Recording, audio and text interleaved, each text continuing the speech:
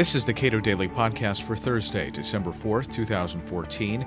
I'm Caleb Brown. Even though President Obama may have poisoned the well by going it alone on immigration reform, there are still reforms that could pass a Republican House and Senate. Alex Nowrasteh, immigration policy analyst at the Cato Institute, offers his analysis. With President Obama's executive action on immigration and the controversy that's been surrounding it, a lot of Republicans have said the president has poisoned the well. It's unlikely that immigration reform is going to be forthcoming from the now Republican House and Republican Senate. But to the extent there is a chance, what are some reforms that Republicans have proposed that should have traction and should earn the president's signature? I think there are probably basically 2.5 reforms that should have traction going forward. One, of course, is going to be the typical border security, we need more enforcement at the border type bill that will definitely have traction in the House and the GOP Senate, always does. The second one is a guest worker visa bill. Specifically for low-skilled visas, but probably also for high-skilled visas. GOP has always been supportive of those types of programs. The president a little bit less so. So I think we could see some traction on that one.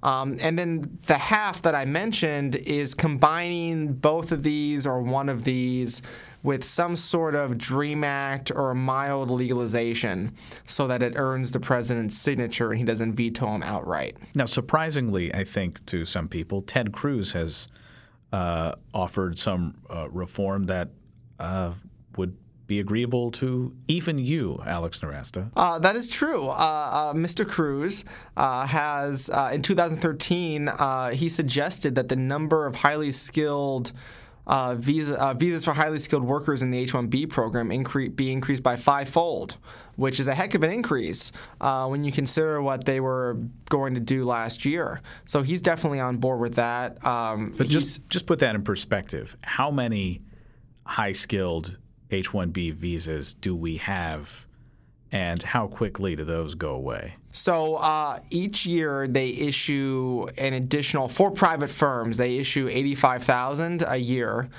65,000 of those have to come from outside the United States, and 20,000 graduate from American universities each year. So he wanted to increase that number, that 65 number, by 5-fold. Heck of an increase.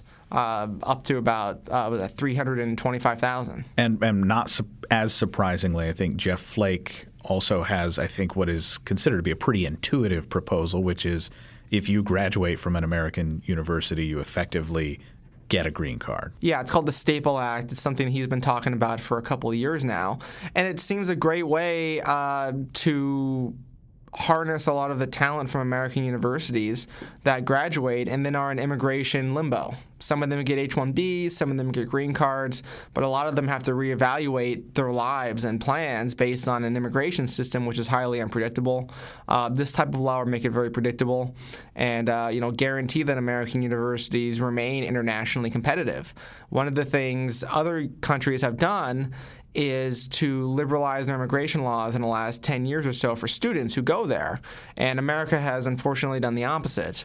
So we shouldn't view the world through a mercantilist lens and that other countries are benefiting while we're losing, and that it's a fixed pie. But there's definitely no reason for the country with the best universities in the world to be turning away people who are educated at these universities.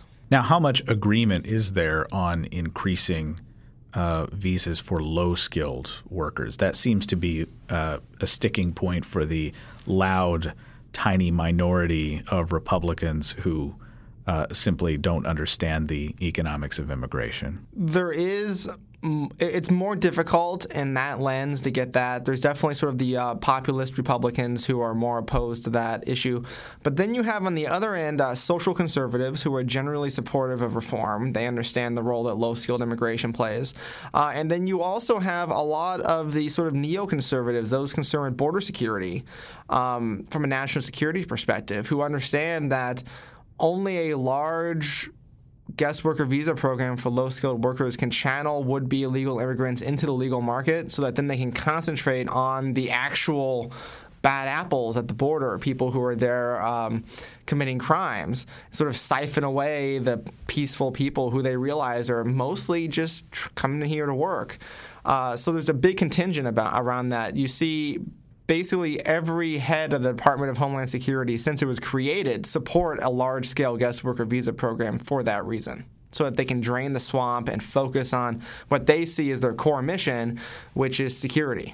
It's worth noting that when President Obama and Democrats were in control of 2 of 3 branches of government, that is all of Congress and the White House, there was no reform on immigration. Now that there is a solidly Republican majority in both houses and a Democrat in the White House, is President Obama at least going to soften his original stance that, look, if you don't send me a giant reform, I'm not going to sign anything no matter how much I like it? I think he's definitely going to soften that stance in some situations. So I think anything needs to be combined. Any bill that goes out there needs to be combined with some sort of legalization. So whether it's a high-skill bill, low-skill reform bill, border security, there needs to be some sort of, you need to throw him a bone. Something like the DREAM Act, something like a small legalization, something that is similar to what he's done, but not an outright approval of it. Something in the same vein, though.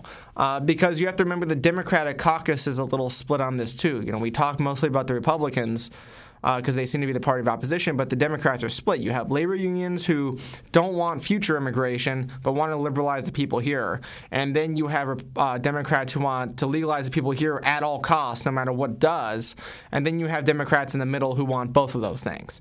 So if you can get the Democrats who want both of those things and those who want the legalization sort of at all costs, no matter what it does to the unions, you split those off from the unions, you can solve the future flow problem as long as you throw them a bone that's big enough. And I think it'll get Obama to go along with that because he doesn't want to fracture his party. Alex Nowrasteh is an immigration policy analyst at the Cato Institute. You can read more of his work at cato.org.